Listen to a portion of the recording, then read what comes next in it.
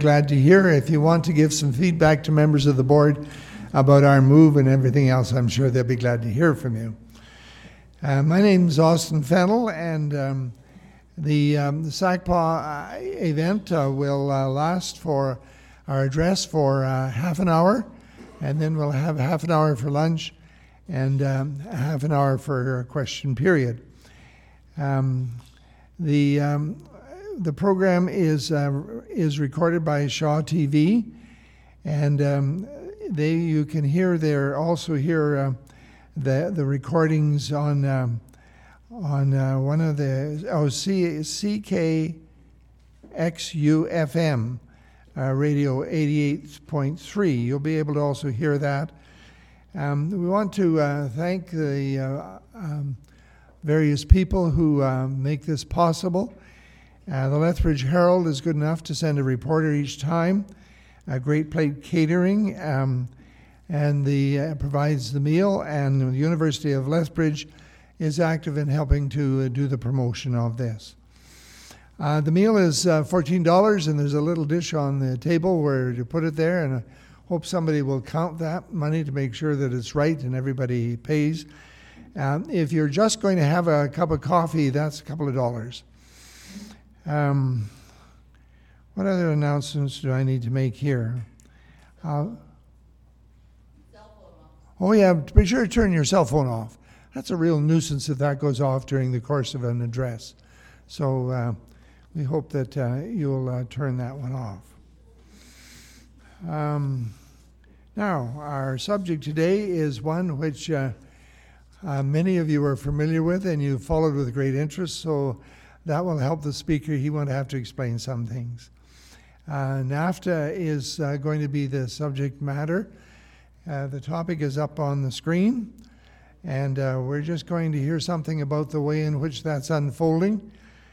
Our guest speaker, Dr. Chris Kukucha, has a number of books to his credit. He's particularly interested in Canadian foreign policy, and he has also shared in the editing of the Harper Era's Canadian Foreign Policy, International Political Economy, and he's shared in a third edition of the Reading of Canadian Foreign Policy. Now, Dr. Kukucha is a political scientist at the University of Lethbridge, has done research at State University in New York, and is past president of the International Studies Association of Canada. I want you to welcome him now as he comes and speaks to us.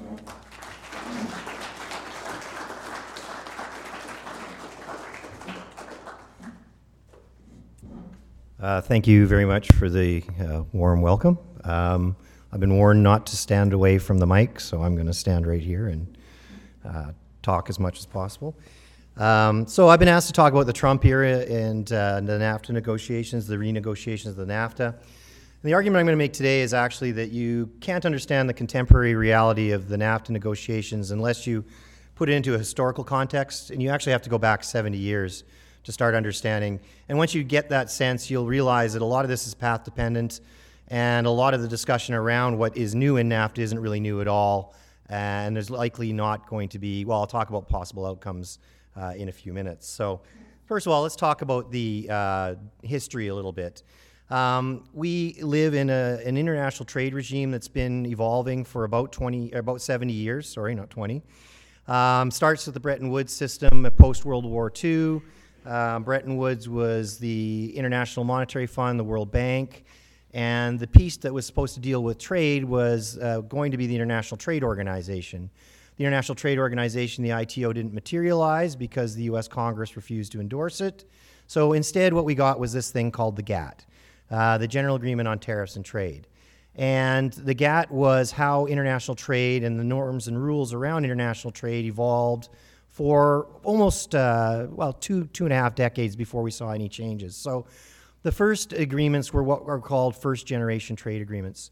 And what a first-generation trade agreement is and what the GATT was tariffs. Tariffs are taxes on goods.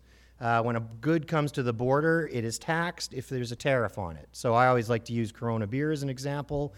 You can buy it for 25 cents in Mexico, but when it comes into the Canadian market, it's quite expensive because alcohol is one of those things we protect, and we put a lot of tariffs on those products. So it gets very expensive to come into our market.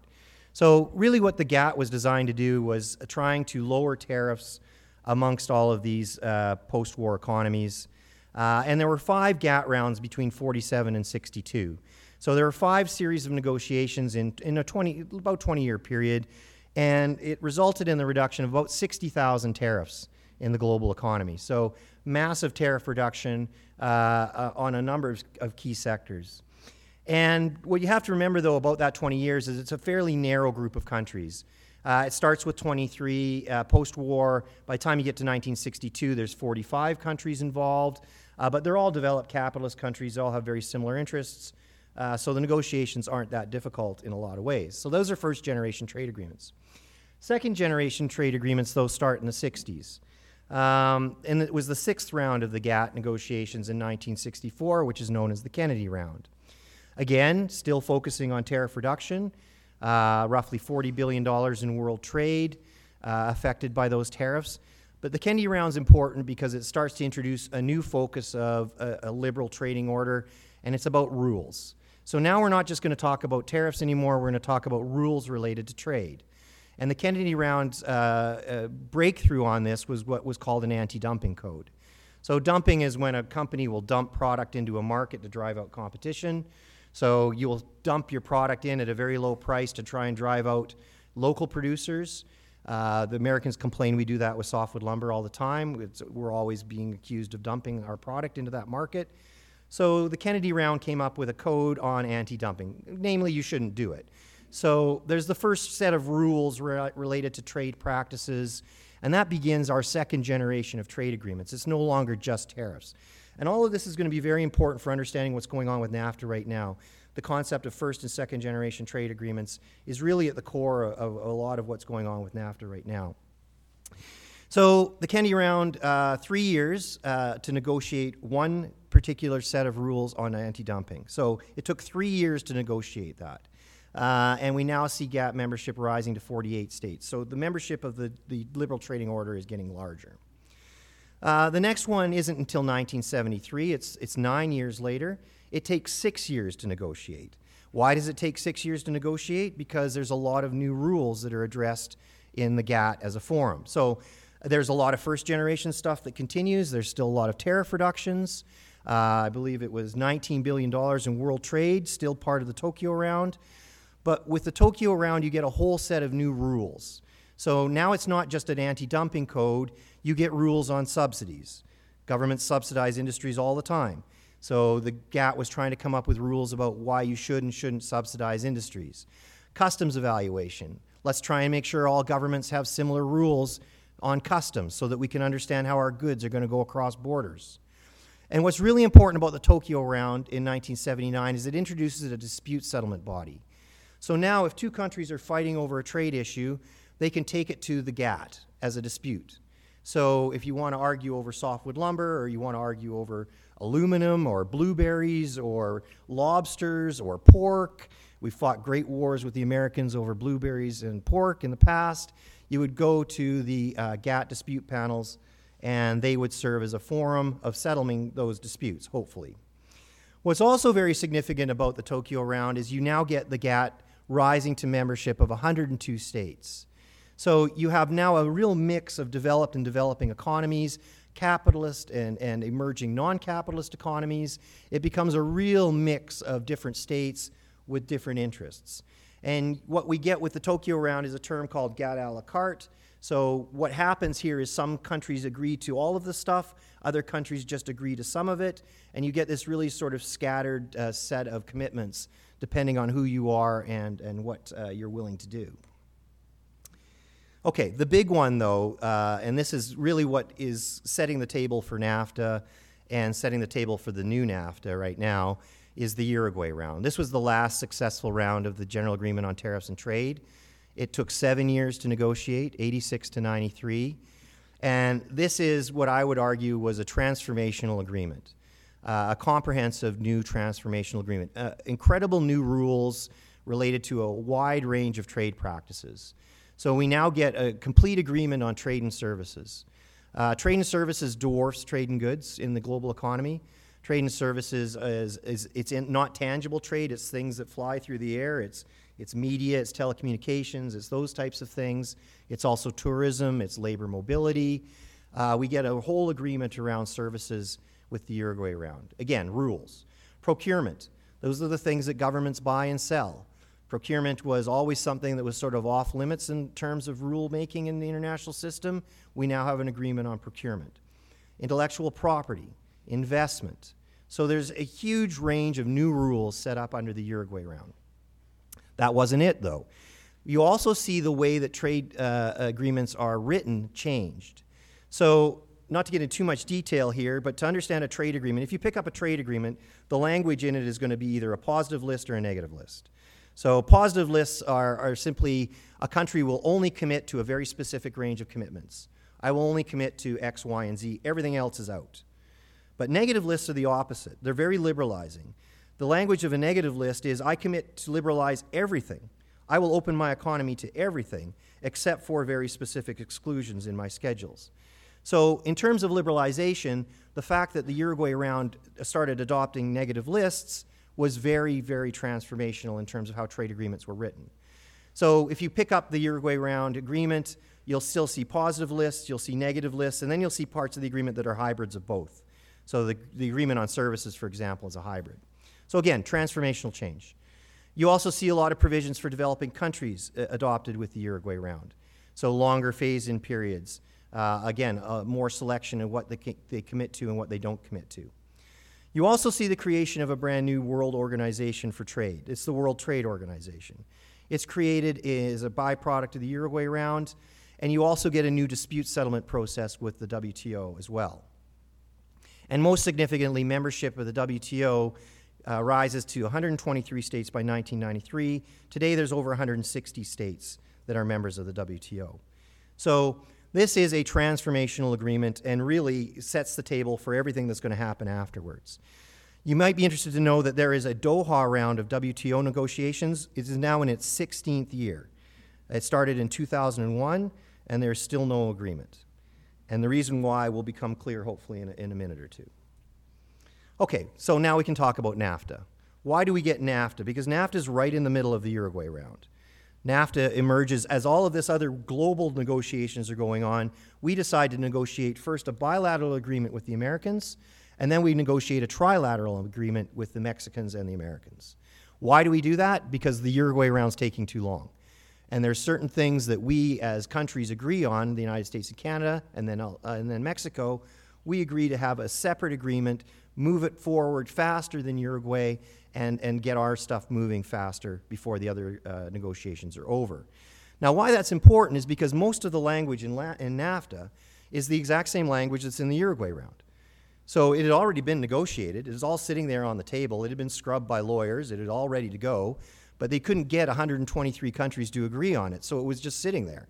So all Canada and Mexico did, first with the Canada and the United States with the Canada-US agreement, took most of that language and put it into the free trade agreement with the United States.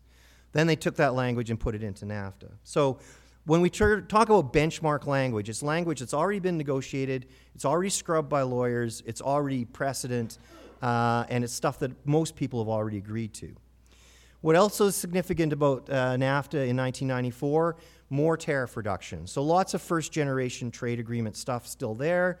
We're reducing tariffs between our economies, and we have more rules related to services, intellectual property, procurement, labor mobility, et cetera. One of the key things being discussed now with the new NAFTA had to do with automobiles in 1994. So in the Canada-US Free Trade Agreement, we had rules of origin related to automobiles. So under the Canada-US Free Trade Agreement, we agreed that 50% of every car produced in Canada and the United States would come with goods or with parts from either Canada or the United States. That was the threshold. So that Chevy whatever that came off the line, 50% of that car had to be full of parts from Canada and the United States. That was the Canada-US Free Trade Agreement. In NAFTA, they bump it up to 62.5%. So now there is 62.5% of that vehicle has to have parts in it from either Canada, the United States, or Mexico. Now that's very important because what most people don't understand is since the 1960s, we've had a very integrated economy on automobiles. So supply chains, things move across the border very easily and very quickly to build cars. Sometimes the car will move back several times in the process of being built across a border. That's a supply chain. So what NAFTA did was reinforce that supply chain, and we're going to get to that more with the new NAFTA in a few minutes here. Another controversial thing in 1994 with NAFTA was the introduction of what was called NAFTA Chapter 11. It was an investment provision that now allowed independent businesses to sue governments for damages if they felt that they lost investment opportunities in that country. So NAFTA Chapter 11 is quite controversial. Canada has been the loser at several Chapter 11 panels where we have paid foreign corporations millions of dollars in settlements for what the NAFTA dispute panel ruled was lost investment opportunities in Canada. So that was also a very controversial thing. You'll notice that's not part of the new NAFTA agenda right now, which we'll get to in a second. And again, NAFTA, we see this ongoing trend with negative lists, more liberalizing than before. Now, it doesn't end with NAFTA. There are numerous post-NAFTA agreements. I'm not going to talk about a lot of them here, but you have to understand what happens after NAFTA to understand what's going on with the new NAFTA. So I'm just going to give you one specific example. Well, I'm going to give you two, actually. But here's a relatively recent agreement that Canada negotiated with Korea. It was an agreement that took two prime ministers and 7 or 8 years to negotiate. And really, when you look at it, it's a very straightforward agreement. You see first-generation trade issues involved, tariff reduction. So we reduce a lot of tariffs between Canada and Korea on things like wheat, beef, pork, seafood, minerals, natural gas. But other than that, that's really the transformative part of Korea. There's really nothing transformative about that agreement at all after that.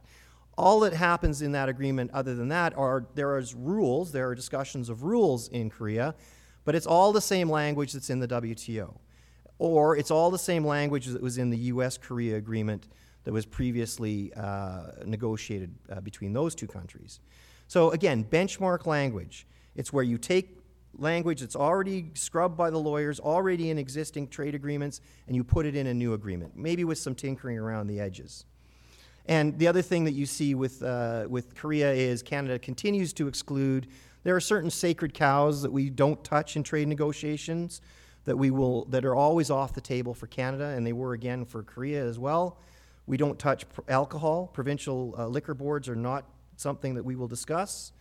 Subfederal procurement, which is provincial and territorial procurement, what those governments will buy and sell, and agricultural supply management, dairy and poultry.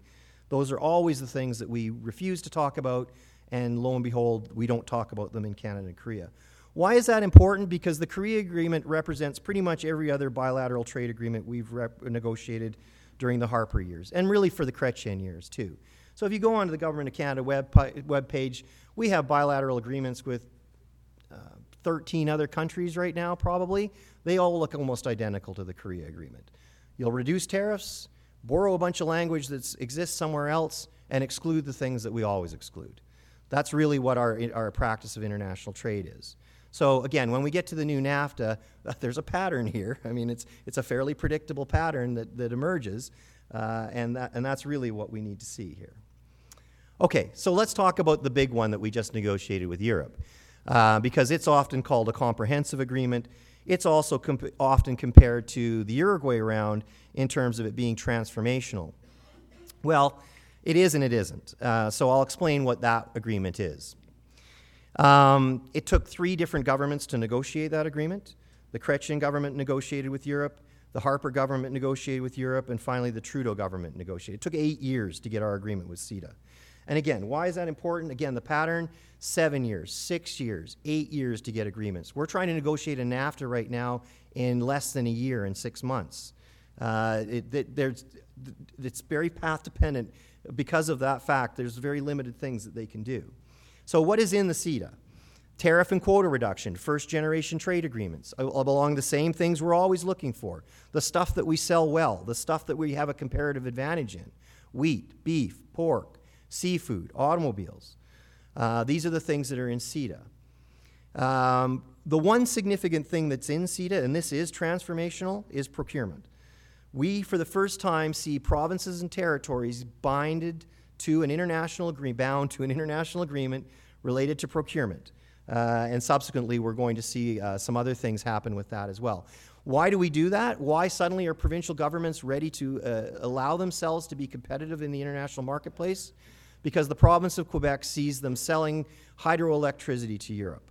They see themselves as being a competitive market player in the electricity market in Europe and having huge opportunities there. So Quebec wants it, so all of a sudden the other provinces now are in. Because other provinces, Manitoba wants it for the same reason. Other provinces see advantages as well. So if you want to know what's transformative about CETA, that's what it is. It's procurement. And just the fact that territories and provinces are now part of it. The rest of CETA, though, that 8-year agreement that it took to negotiate, the language is benchmark language. It's modified benchmark language that's already in all the other agreements. So there's some tinkering around the edges. There's some changes. But for the most part, it's the same language that's in services, labor, mobility, and other agreements with some minor transformations. So, and what else do we exclude? The usual stuff. We don't touch provincial liquor boards. We don't touch supply management. They're off the table. So what we get here, and CETA is kind of held up as the model of new progressive trade agreements. Well, it's a very incremental progress towards liberalization. There's not that much change in CETA at all, other than reduced tariffs and certain things related to cheese and some other stuff, and also sub-federal procurement. But other than that, not much. So asymmetrical liberalization, where you're seeing small change with some big movements in some parts, i.e. procurement, but really just an extension of second-generation trade agreements that have been in place for a while. All right, now we can talk about NAFTA. The worst trade deal in U.S. history, according to Donald Trump, and it's not, because we already know it's just like every other trade agreement in history. It follows a very predictable pattern of things. So what does the United States want from us with NAFTA, the new NAFTA? They want a lot. They want us to put Canadian supply management on the table. They want us to negotiate tariffs and quotas on poultry, dairy, and eggs, a non-starter for the Canadian government in any other negotiation. They also want to change government procurement. All the stuff that we just made advances towards in liberalizing, the Americans want to roll it back. They want to take a lot of that off the table and bring in a matching system for procurement. So literally on a dollar per dollar basis, if the federal government is buying something from the American market for X number of dollars, then the deal that the Trump government wants is that there has to be an equal number of dollars going back the other way. So they want it matched dollar for dollar in terms of procurement. Now, that's not it for procurement. They also want to bring in stronger Buy American provisions, which is just going to exclude Canadian companies from bidding on a large number of American contracts. So if you want to build a bridge, you won't be able to use Canadian steel. You'll be excluded from bidding on that contract. Buy American isn't new. It's something that's well entrenched in the U.S. system, but they want to make it even stronger under the new NAFTA. And automobiles. I see my slide here is run out. I'll have to read the stuff on the bottom, but there's a couple of things below automobiles. So what do they want to do with automobiles? They want to raise the level of content of the automobile from 62.5% under NAFTA to up to 85%. So that Chevy whatever Suburban coming off the line now will have to have 85%, or the low end of the threshold they're talking about is 75% of parts from either Mexico, Canada, or the United States. Now, the wrinkle there, that on the surface that doesn't look bad for Canada, but the wrinkle there is that the United States is asking that 50% of that 75 or 80%, so 2/3 of that 75 to 80% has to come from the United States. So it's not something that all countries from NAFTA will benefit from. The United States will eat up 50% of that 75 to 80%, 85% content. Further, they also want 35% of that 75 to 85%. So on top of the 50%, they want another 35%, and my math's not good here, but I think we're getting pretty close to 85%. They want it coming from factories that pay $15 to $17 an hour for labor, which immediately excludes all Mexican factories because they pay much lower than that. So the table is tilted pretty strongly to the Americans on automobiles. A couple other things on the slide that you can't quite see there. The thing that was in the news yesterday that apparently very heated words were exchanged between ministers at the table yesterday on the sunset clause. The Americans want a 5-year sunset clause, which basically will renegotiate NAFTA every 5 years. We'll throw it back on the table and do it all over again every 5 years. That's what the Americans want. Canada is dead set against that because we like stability. And also the Americans are trying to eliminate some of the dispute panels that are associated with NAFTA, Chapter 19 specifically, not Chapter 11. The Americans are quite happy with Chapter 11 because most of the time the Americans don't lose Chapter 11 panels. Okay. So that's what's on the table. On top of all of that, we got all the other stuff that's going on, countervailing duties on Canadian softwood lumber, newsprint, solar panels, the global U.S. trade war on aluminum and steel. Canada right now is exempted from that, but only until the end of May. There's a time limit on that. Canada's threats to retaliate if the U.S. retaliates against us. But the big one here is the midterm elections in the United States, and most importantly, the Mexican presidential elections coming up very quickly. That's going to have a big impact on NAFTA. So, where are we with NAFTA negotiations? We haven't moved very much at all. 6 of 33 chapters have been negotiated. That's the easy stuff. That's all the benchmark language we agree on. So we've done 6 of 33. We've moved on automobiles. All the rest of it, there is not a lot of progress. So minimal movement on 25 plus chapters of NAFTA. So what does that mean? There's 3 scenarios. Will Trump rip up NAFTA? No, that's not going to happen. It benefits way too many sectors of the U.S. economy. There's congressional and state support for NAFTA across party lines, Democrats and Republicans. Trump has even stopped talking about this for the most part. There could be a Twitter storm at some point coming. I don't know, but for the most part, it's not something that he's discussing. And we now see the U.S. using its tax cut process and the global war on steel to try and accomplish what it really wants, and that's creating U.S. jobs. The second possibility, what we call zombie NAFTA, where it's just the status quo and we'll just keep rolling along with what we have. That's a very likely outcome of what's going on here. Because the U.S. Congress has a lot of power on where we move forward with NAFTA. Trump can't just terminate NAFTA. Congress is very deeply entrenched in the process. And also the process of whether or not we can even keep talking about NAFTA. Trump has to go and ask Congress for permission. It's called Trade Promotion Authority, and that's expiring pretty quickly to even keep talking about these things. So, and if Trump does do it unilaterally, there will almost certainly be a Supreme Court challenge. Again, this will put us in zombie mode where it will just sort of limp along. The biggest issue, though, is the presidential elections in Mexico. If there's not a deal by then, there won't be a deal. It will simply be the status quo until all those processes are worked out. We'll get to start all over again. A comprehensive agreement, well, I'm not going to go over this slide. We're running a little short of time, but I've talked a little bit about what comprehensive and transformational change looks like with the Uruguay round and some previous agreements. The long and short of it here is there's nothing suggesting we're about to enter a third generation of trade agreements that is comprehensive. It's the same old pattern. Tariffs, reduce tariffs, adopt old existing language, and protect the stuff that we want to protect. So if we want to talk about a comprehensive agreement with NAFTA, it's not going to happen. If we get an agreement at all, let's say we do get an agreement in the next 2 weeks or 3 weeks, it will be a very loose agreement in principle, very short on specifics. You'll have 5-6 issues that we all agree on already. That's the chapters that are already negotiated. There'll probably be something on automobiles and anything else. I heard our trade minister, our foreign affairs minister yesterday, talking about a modernized NAFTA. Well, what does that mean? Modernized NAFTA just means you're going to take the old benchmark language and modernize it, i.e. you're going to tweak it a little bit and call it a new NAFTA. Well, it's not going to be new at all. It's going to be the same stuff that's been around for a long time. And that's what the modernized one will look at. I think this is a possibility simply because Trump needs a political win. This is a potential easy one for him. The speed of negotiations means that it won't be comprehensive. It'll be limited, so it's only going to be a small number of things they need to agree on. And quite frankly, and this is what people forget, is that the United States needs Canada right now. They need our market. The United States is in the process of declaring war on the rest of the global economy, China specifically.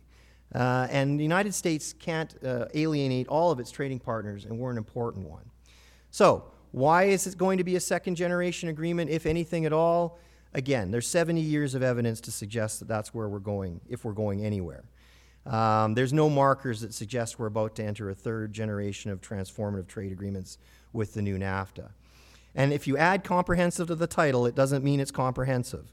So calling the European agreement a comprehensive agreement is a bit misleading. And the same if they call this new agreement comprehensive or the Trans-Pacific Partnership comprehensive, it's misleading when you get into the details of it.